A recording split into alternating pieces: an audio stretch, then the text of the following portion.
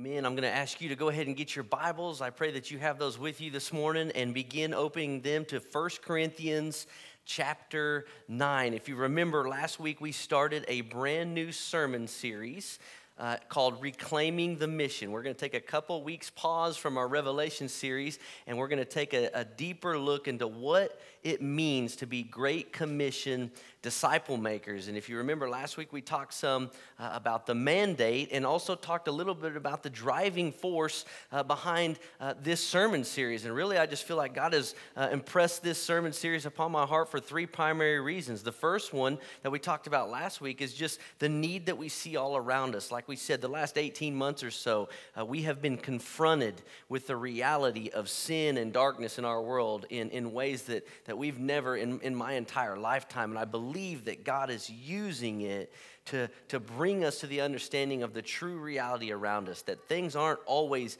as they seem. You know, here in the United States, we have the opportunity to hide a lot of brokenness with means and things like that. And I think God has used this as an opportunity to kind of pull back the curtain and remind everybody, those who know Christ and those who don't, that you are not in full control of everything. And there are a lot of things going on all around us. The second driving force is that regardless of what changes around us, God's plan hasn't, right? God's plan to make disciples and to take the good news of the gospel to people is just effective today in 2021 as it was when he gave the Great Commission to the 11 disciples on that mountainside. And so God's plan hasn't changed. So we're called to still do the same thing, and we're all called to participate in it. And the final thing, the third thing for this study is because God is using it to move in incredible ways. I think we are seeing an unbelievable move of God across the United States right now and across the whole world. In fact, I was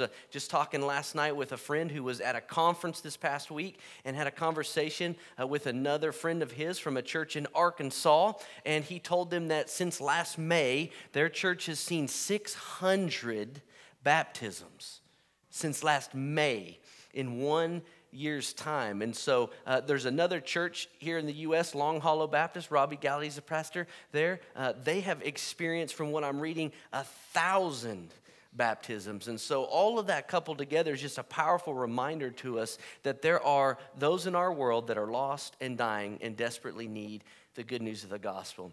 God's plan hasn't changed, and he's using it to continue to transform lives in a powerful way. And so that's the whole heartbeat behind that message. We talked about the mandate last week. Well, today we're going to talk a little bit about missional living. If we understand the mandate and we understand that we've all been called to participate in this, then we must also come to terms with the fact that part of making disciples is sharing our faith, right? And because we're all called to do it, in a sense, we're all called to be missionaries. So not necessarily missionaries that would raise the hand to go to a foreign country and spend years there, but we are all what I would like to call everyday missionaries, right? That we're missionaries right in the environments that God has placed us. So regardless of what you do for a living or regardless of where you live, God has placed you uniquely and specifically in that context for you to be able to take the good news to those that he has put around you and those that he's put in your path. See, yours is going to be different than mine. You live on a different street than I live on. You work at a different place than I work. In fact, there's not a lot of lost people that I work with on a weekly basis, nor Pastor Travis. And so we're going to rely heavily upon you, but God has uniquely and specifically placed you in some environments so that you can have gospel impact. So the idea is that as a participant in the Great Commission, that you find yourself as a missionary on a daily basis, that you are in fact an everyday missionary. And so part of that is sharing your faith, being willing to evangelize, being willing to share the good news of the gospel with people. And the reason why this is so important for us is this is the marker of spiritual maturity, right? The mark of spiritual maturity is not knowing more things, but it's putting what we already know into action. Think about this with your own kids, right? It doesn't matter if my kids know the expectations of the things around my house if they don't do them. The mark of maturity on their life is that they begin to do those things. And really the mark of maturity is when they begin to do those things on their own, right? So my son knows every single week, at some point that mower needs to be fired up, filled with gas, and somebody needs to mow that yard, right? So he knows the expectation. The mark of maturity is when I pull into the driveway and that thing is already mowed, right?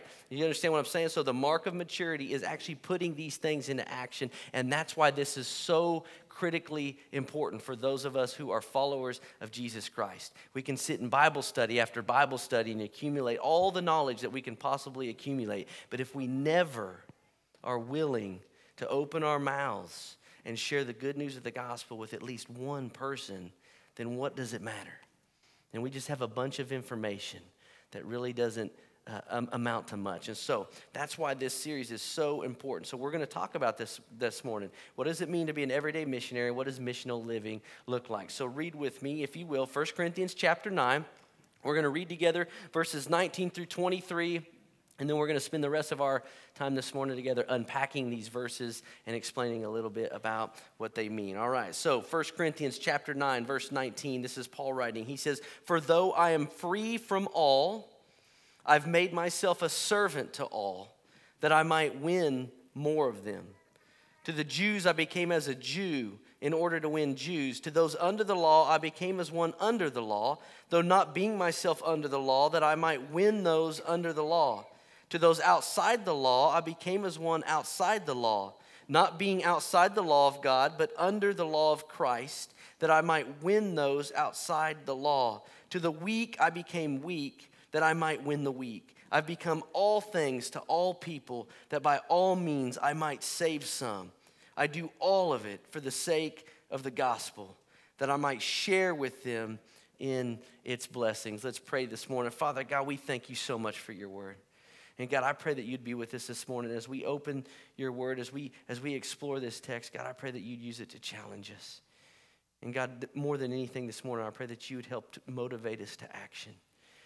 As we've already discussed, God, this isn't just about learning more stuff this morning, but this is about a challenge to get busy doing the things that you've already called us to do. And so, God, I pray that that would be our response. God, I pray that this wouldn't even be something that we'd have to consider or pray about, but God, that we'd be immediately evaluating our lives and considering how we might better participate in the mission that you've called us to. And God, we trust you with the results of that. And so, God, I pray that you'd move and that you'd speak this morning. I pray that wherever I've been vague, God, that you'd be very specific in the hearts and minds of the people here. And God, I pray that you would challenge everyone in the room like you've challenged me this week. God, I pray that this would be a part of my life, that this would describe who I am as a follower of Jesus Christ. And I pray all this in Jesus' name. Amen. Well, as I said this morning to start out, this is about missional living. What does it mean to be an everyday missionary? And so we're going to dissect this passage a little bit. We're going to take a deeper dive and deeper look at what Paul is describing here. And in Paul's description here, I believe we see at least 3 requirements for all of us if we're going to be an everyday missionary. There's 3 requirements to this missional living that Paul describes. And so that's what we're going to spend the majority of our time in this morning. So if you are a note taker, go ahead and write down the first thing that we see in the text. Number 1, missional living requires self-sacrifice. Missional living will require self-sacrifice. Now, if you just look back to verse 19 with me, you see where Paul's coming from. Verse 19, he says, "For though I am free from all, I've made myself a servant to all, that I might win more of them." Paul is describing here for us a lifestyle in which he is constantly dying to self. He's saying, listen, I've never been more free in my entire life, but in my freedom, I'm choosing to willfully make myself a servant to everyone around me. Why? For the sake of the gospel. He's saying it's that important, and it starts with that notion of being willing to die to self. Remember, Paul is the same person who not only writes here in 1 Corinthians chapter 9, but he also writes Galatians chapter 2, verse 20. I've shared it with you guys repeatedly, my life verse, where he pens that I have been crucified with Christ, and I no longer live. The life I now live, I live by faith in the Son of Man who loved me and gave himself for me. So that's where Paul's life begins. He understands that missional living in every context is going to require self-sacrifice, and it begins with an understanding that we are all called to die to self. It's the idea of living for everyone else before ourselves. If you guys are familiar with the movement, I Am Second. Some of you, raise your hand if you've ever heard of I Am Second. Anybody here? Okay, so I Am Second, the whole notion of I Am Second is that God is first and that we're to be second, right? And something that we used to always challenge students with is that's actually kind of wrong thinking from the Bible. Really, we should understand it better as I am third, right? Like that's what Paul lives out his life. He's saying, listen, of course, God is first, but I don't come second. I come third. It goes God, then everyone else, and then myself. And so that is the way that he lives his life, and that's what he's describing here in this passage. He says, listen, when I come to saving faith in Jesus Christ, I became more free than I've ever been in my entire life. But what am I going to use that freedom for? I'm not going to use it for myself. I'm going to use it so that more people might come to saving faith in Jesus Christ. What a powerful challenge to every single one of us. And it's a reminder to us that missional living requires self-sacrifice, but he doesn't just stop there. He continues. Look at verse 20 and 21 with me. He says, so to the Jew I became as a Jew in order to win the Jews. To those under the law I became as one under the law, though not being myself under the law, I might win those under the law. And then verse 21, he continues, to those outside the law I became as one of outside the law, not being outside the law of God, but under the law of Christ, that I might win those outside the law. So he says this all starts with an understanding that I have died to self, and now I live for all of those around us. But he continues by explaining that it also requires of us voluntary restraint. You see, what Paul's describing here is the idea that he is willing to lay aside anything and everything that would cost him the opportunity to share Christ with someone. So he gives us a description. He says, listen, when I hang out with my Jewish friends, which was his custom, by the way, we find that in Acts chapter 17. Verse 2, Paul says that his custom was when he entered into any town, he would seek out the synagogue, and for 3 Sabbath days he would reason with the Jews, trying to explain to them that Jesus was in fact the Christ, that he died and that he raised back to life, and they could have eternal life in him. He was trying to convince them that Jesus was in fact the Messiah. And so he would do this, but when he would hang out with them, what he's saying is, I am free from that old law, but when I hang around those people, in order to earn credibility and confidence with them in the gospel, I'm willing to lay aside some of the freedoms that I have, not for my sake, but for their sake. So he's saying, listen, under the law, I'm no longer bound by that old Mosaic covenant. I no longer have to identify with these food laws and all these things. Like Paul's saying, I'm more free than I've ever been. But I exercise voluntary restraint, again, not for myself, but for them. Why? So that I might have the opportunity to share Christ with them. He's saying, listen, I'm okay with offending people if the offense comes from the gospel. But I'm not okay with offending anybody if the offense is something other than the gospel. I'm willing to lay those things aside so that when they put out in front of me the dinner plate, I'm able to observe some of their customs and their policies and their rules and their laws for their sake. But he says, but when I'm not around the Jewish people, when I go to my Gentile friends, when I sit down to eat a meal with them and to share the gospel in their home, if they were to put before me meat that was sacrificed to idols, what am I to do? Well, I'm to partake in it. I'm to eat because I'm, again, free. So he's saying this whole idea is built around the notion that I'm unwilling to do anything that would cost me the opportunity to share the gospel. The opposite is also true. I am willing to do just about anything to earn the opportunity to share Christ. But again, he's not saying that I'm a lawless man. We see that in verse 21. When he talks about going to those outside the law, he in there says not being outside the law of God, but under the law of Christ. So he says, listen, there are some boundaries. There are places I'm unwilling to go. There are things and activities that I'm unwilling to participate in as a follower of Christ, but that list is fairly short. Because Paul's saying, listen, I'm willing to go wherever, whenever, and meet with whoever for the sake of the gospel. And I'm willing to lay down anything that would cost me the opportunity to share Christ with them. He references this in 1 Corinthians chapter 10. We won't cover all these verses, but if you want to on your own to do some additional homework here, read verses 23 through 33. But let me just read verse 33. He says this in verse 33 in chapter 10. Just as I try to please everyone in everything I do, not seeking my own advantage, but that they may be saved. So this is the idea that he's building on, that missional living for him and for all of us requires this kind of self-sacrifice. It requires a daily dying to self and living for the sake of others. It also requires us to practice voluntary restraint.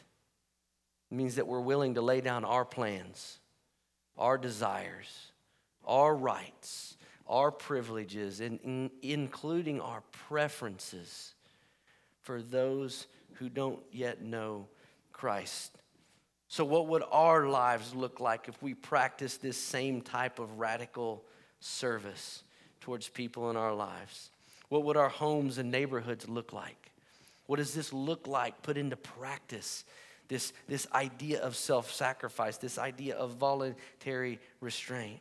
Well, let me challenge us with our homes and our neighborhoods to be the best neighbors that we can possibly be. That every single barbecue that you're invited to, that you, if you at all can, say yes to, so that you might be able to have the opportunity to share Christ with somebody. We've spent so long and so much time kind of building high guards and high hedges around ourselves as believers towards those outside of the faith that we no longer have regular opportunity to even share Christ. I don't know if you experienced that, but that's kind of where I'm at right now in my walk. When I first gave my life to Jesus, man, I had regular opportunity to share my faith, much more than I do now. And I realize, you know what the major contributing factor is? I have less lost people in my life now. And there's something wrong with that. Now, I'm not called to go and participate and do all the things, but I am called to share the gospel. And if I don't have anybody to share the gospel with, then I need to make some corrections and changes in my life. So a challenge in our homes and in our neighborhoods is to be mindful of others, to put them first, to be willing to die to self and live for them, to be the best neighbor I can possibly be, to be willing to go and do certain things so that I might have an audience to be able to share the good news of Jesus Christ.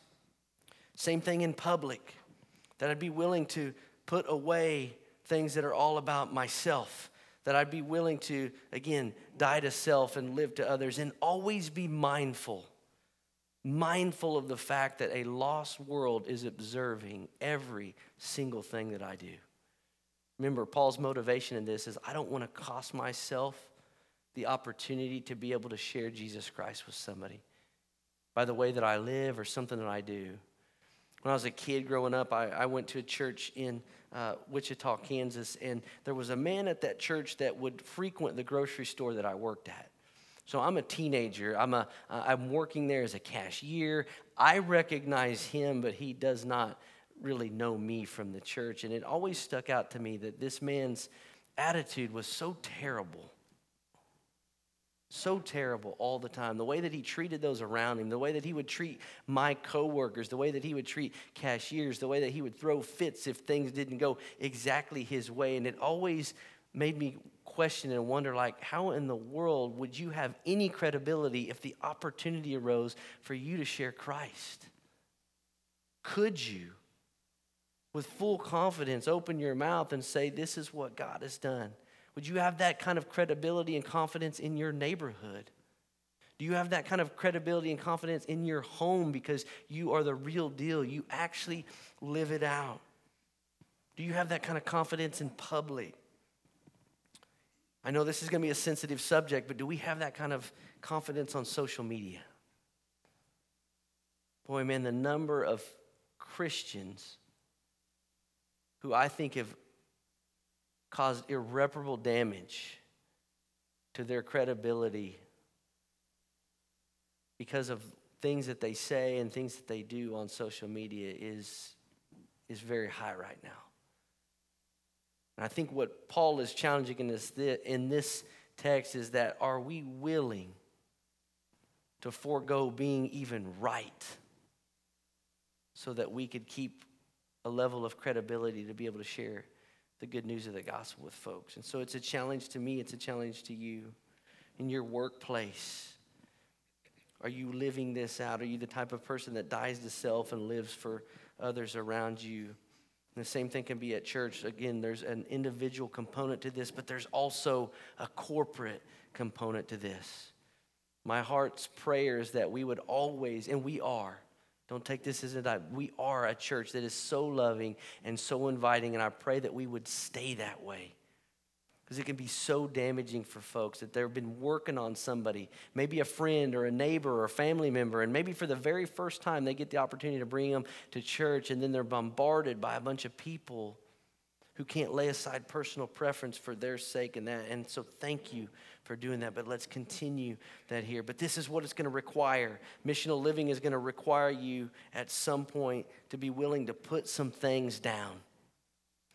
It's going to require you at some point to hit delete on everything that you're about to send out to the World Wide Web. You understand what I'm saying? Like you've written that whole thing out and you go, you know what? Is it profitable? Paul goes on to say that in chapter 10, verse 23. All things are lawful, but not all things are helpful. All things are lawful, but not all things build up. So let's run everything we do through these filters and be willing to die to self and self-sacrifice on behalf of others. All right, number 2. We got to move on quick. Number 2 here. Missional living requires intentionality. Missional living requires intentionality. As I explained earlier, Paul, as he would proceed into a new town that we see in Acts chapter 17, he had a consistent way about his life. He would go to the synagogue and plead with the Jews for 3 Sabbaths, and then he would move on to speak with the Gentiles. And what we see in Paul's life is we see a life that is oriented around making disciples. His entire life is all about the good news of the gospel of Christ. It is the center focus of his life, and everything around it, all of his priorities line up outside that. And for so many of us, I think the challenge is that this has become part of the margin, right? It's not the core of who we are. It's become the margin. And for Paul, it's the core of who he is, and everything else lines up around that, and he lives his life with such intentionality. Remember, he's going to go on 4 missionary journeys. All the work that he does with the churches, all of these things that he does for the sake of the gospel. But he realizes that he's got to do some things like feed himself, right? And so that's what we find out here in 1 Corinthians is that he does everything for the sake of the gospel, but he understands that there are still some things that he's going to have to do out of necessity. So we know from Scripture that Paul would do things like be a tent builder so that he could have money to be able to eat and to be able to put himself up and all those things. But those things were part of the margin. They didn't define who he was. He was a Christian first. And so I think that's the same challenge for every single one of us in this room, that missional living is going to require intentionality. It's going to require us to orient our lives around this singular mission. It's to wake up every single day with the gospel in mind. It's to understand that if I'm an engineer, I'm not an engineer that happens to be a Christian. My Christianity isn't just another part of my life. Christianity is the core of my life. So it would be better to understand that I am first a Christian who happens to be an engineer. Same thing for those of you in the room. If you find yourself as a stay-at-home mom, your primary thing in your life is that you are a follower of Jesus Christ. Not even that you're a mom. While that's an incredible thing, and we are so grateful for all the moms in the room, your number one mission in life is to be a follower of Christ who makes disciples. You just happen to have little ones in your home who need to become disciples. So that's your primary mission field. That's your primary work. But it's this understanding that missional living is going to require intentionality. And that's what I love about this, that Paul orients everything in his life around this one thing. And we see that in verse 23. He says, I do it all for the sake of the gospel. I do it all for the sake of the gospel. That every single thing that I do at the core is the gospel of Jesus Christ. It's on the forefront of his mind. It's what he thinks about when he first wakes up in the morning. It's what is on his mind right before he goes to bed. And that was a challenge to me this week. I'm telling you guys, because that's not always the reality for me. And I'm a pastor. But the question I kept asking myself is this true of even me? Is the first thought that I have every single morning, what am I going to do today to share the gospel with somebody? Because that's intentionality. It's not going to accidentally happen. It requires intentionality, and therefore it's going to require me to be intentional about it. So what am I going to do today? So every time I think about when I go to the grocery store, how am I going to look for opportunities to share the good news of the gospel? When I go get my hair cut, when I go to work, when I go to the gym, everything about my life, what am I doing to be intentional about sharing the gospel of Jesus? Because that's what it's going to require. And I know that it's not easy to do this. Trust me, I know firsthand that it's not easy to do this. And I think one of the reasons why it's not easy to do this is because we just get so locked into whatever it is that we're doing. At this time last year, we were concluding a kitchen renovation at our house. And we were pretty far along in the process. And what I told Aaron would take about 2 weeks was on about month 2, okay? And if you've ever renovated anything in your house, you're like, yes, I know exactly what you're talking about. I was much more confident in my abilities and quickness than was reality, right? And so I found myself at Home Depot quite a bit. And we were about 2 months into this deal, and I needed to get something done. And to be completely transparent with you, I was done, right? I'm like, there's a chance that the kitchen just never functions again because I'm just going to wipe my hands of it and I'm done. I'm done. I'm just going to go home, apologize to my wife, sell our house, and move into something with a finished kitchen, all right? That was kind of my plan. But I'm like, you know what? No, I've got to get this thing done. And so I go to Home Depot, and I'm laser focused, like I said. I'm going in there. I'm trying to get what I need. I'm trying to load the car. I'm trying to get back home to work on this thing for the 5,000th hour of work. And so I'm just so done, so ready to be home. And what I realized was I had missed an opportunity that God had just laid right in my lap. You see, what had been going on in my personal life and my prayer life was I was asking God to help me be more intentional about sharing the gospel. God, help me to have opportunities to be able to share Christ with somebody today. God, make it so clear that even somebody like me couldn't miss it. God, I'm going to need you to put the ball on the tee for me, right? Help set this conversation up. And if you would do that, God, then I will be obedient and I'll walk through that and I'll share. But what I realized is because my life lacked intentionality in that moment that I just missed it. I missed the chance that God dropped in my lap. I'm loading up the car with this stuff. And there's a guy that is parked, halfway across the parking lot. This guy's not parked next to me. Halfway across the parking lot. And he's yelling, "Boomer Sooner." And I realized that I'm wearing an Oklahoma Sooner shirt. I'm wearing my OU hat, which is now covered in paint and all ruined. But he yells this out to me, and he's beelining it for me. Like I said, he doesn't just yell that out and go about his way. He walks halfway across the Home Depot parking lot to come face to face with me. Like I said, remember, God put one on the tee for me. And God has brought this guy to me from a half a mile away in the Home Depot parking lot. Come up. We've already established a rapport. We've got something in common. God has delivered this guy right in my lap. All I got to do now is be obedient and bold enough to take the next step, to turn an ordinary conversation into a gospel conversation. And I completely blew it. I missed it. I missed it because I wasn't intentional about that moment. I missed it because I was more focused on what I needed to do and what I had to get done at my house than I was in that very moment. I missed it. So this guy's telling me I went to Oklahoma. I graduated from the University of Oklahoma in 1989. He is striking up a full-on conversation. Clearly he's more concerned about having a conversation with me than I am with him. And so he gets done telling me this whole elaborate story. The ball's on the tee. All I got to ask him is to take that next step and engage him in a gospel conversation. But what come out of my mouth next was, man, that's awesome. You have a good day.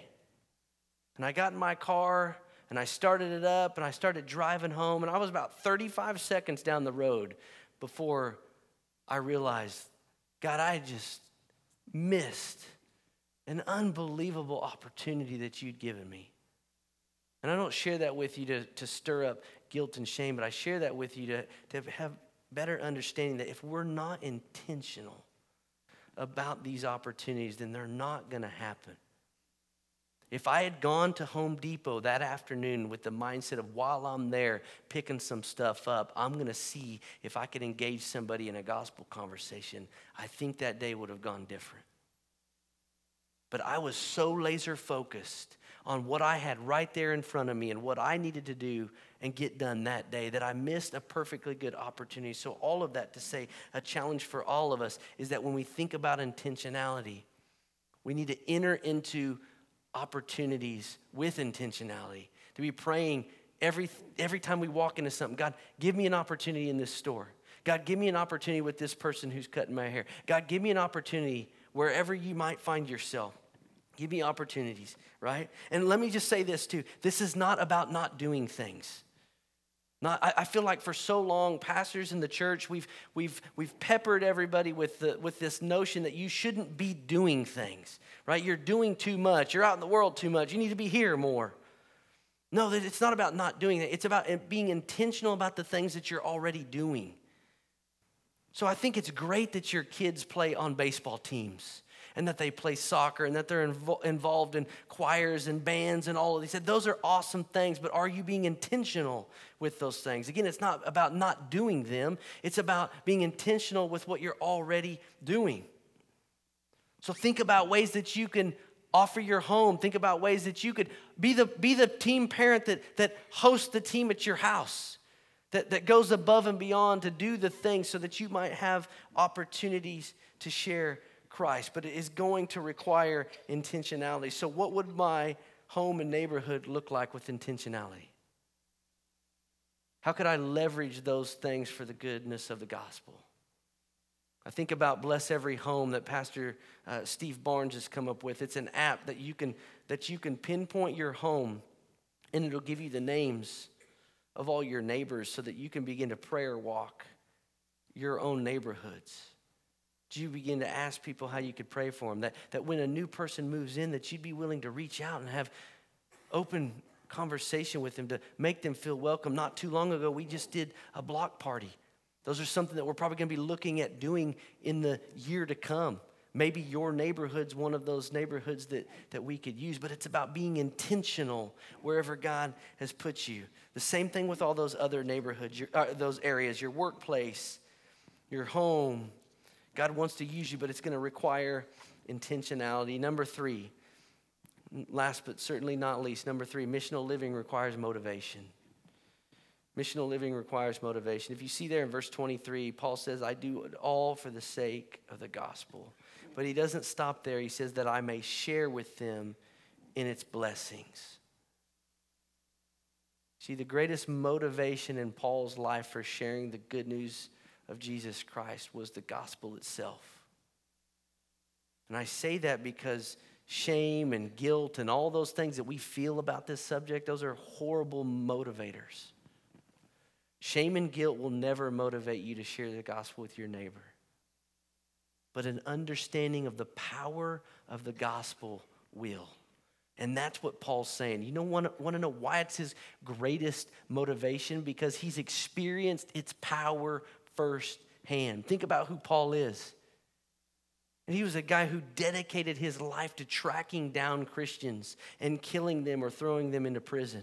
And God showed up to him in a powerful way on the road to Damascus, and he changed Paul's life forever.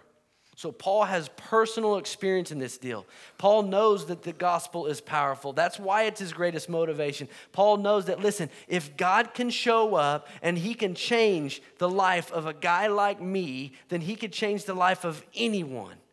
And I want other people to experience that. In fact, later in Scripture, Paul even says, I wish that I could give up my own salvation for the sake of one of my brothers. What an unbelievable thought. But it was his core motivation for all that he did, because he understood the gospel to be real. He understood the gospel to be powerful. I pray and I hope that we've not gotten to the place to where we don't trust in the gospel and its power. That we would remember back to what God did in our own lives. And let that be our motivation for sharing the good news of Christ with somebody else. Because we know it works. We know it's powerful. We know it really does change. Because we've all experienced it firsthand. But for Paul, he goes on there in the last part of that verse 23, and it's a part that I think is so critical and so crucial. He says that I might share with them in its blessings. So there's an individual component to this that Paul has experienced firsthand. But you know what else Paul's experienced firsthand? Paul's experienced getting to be a part of other people coming to saving faith in Christ. That's why evangelism and making disciples, you'll often hear said that it's caught, not taught. Because I can talk about it up here for 4 weeks, but that will never, ever carry as much weight as you having the opportunity to see God move powerfully in a person's life. I mean, think about that. If you've ever had the opportunity to go on a mission trip, to share the good news of the gospel and witness somebody right there on the spot come to saving faith in Christ, there is nothing like it in the world. And it fuels in us desire and motivation to keep on going. And so that's the challenge for us, that missional living is going to require motivation. But before I conclude this point, let me just point out that we shouldn't confuse desire with motivation. Don't confuse desire with motivation. Desires are things that you want to do. Motivations are the reason for why you do them. And the reason why this is important is because you're going to have days where you're lacking in desire. But the motivation still remains. So that's why missional living doesn't require desire. It requires motivation. Because there's going to be times when we don't desire. And like I said before, you want to know what fuels desire? Action. Action fuels desire. Think about it.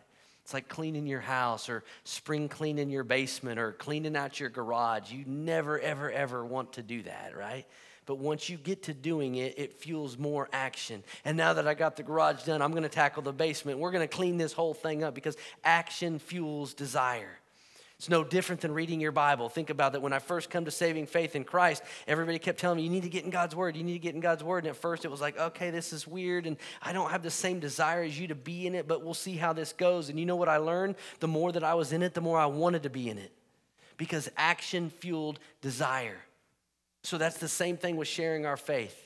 That action will fuel our desire, but not to confuse it with our motivation. Our motivation should be the gospel. Our motivation should be our desire to see dead people come back to life. Our motivation should be to see lost people come to saving faith in Jesus Christ. So that's the challenge this morning, that we're all called to participate in, that we're all called to be everyday missionaries. But if we're going to do this thing, if we're going to actually live this thing out, it's going to require these 3 things from us.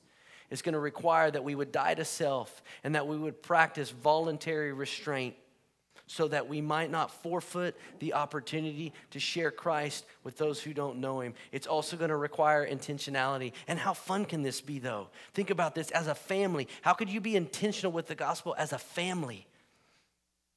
To think about people that you could go after, the people that you could be praying for together as a family unit, to prayer walk together, to think about how you could be so intentional with these things. It could be amazingly awesome. And again, last but not least, is to find your motivation in something that matters. Like I said, guilt and shame around this subject, they're horrible motivators.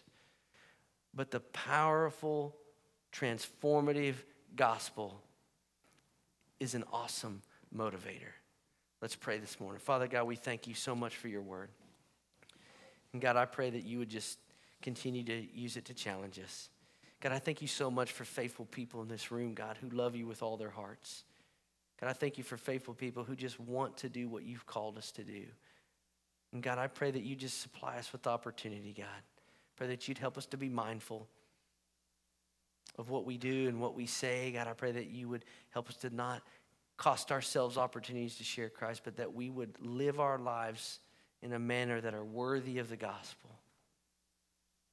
so that we can take advantage of every single opportunity that you lay before us. And God, I pray that our lives would be marked with intentionality, that everything we do would be oriented around this one sole mission that you've called us to. And God, I pray that we'd find our motivation not in guilt and not in shame of the ways we failed or the things that we messed up in the past on this particular subject, but God, that our motivation would be fueled by the gospel, and that we'd be reminded every day of what you've done in us. And if you can save a wretched sinner like me, God, you can save anyone, and I want other people to experience the salvation that you've graciously bestowed upon me. Father, we pray that you'd move and that you'd work this morning in very specific ways, and we pray this in Jesus' name. Amen.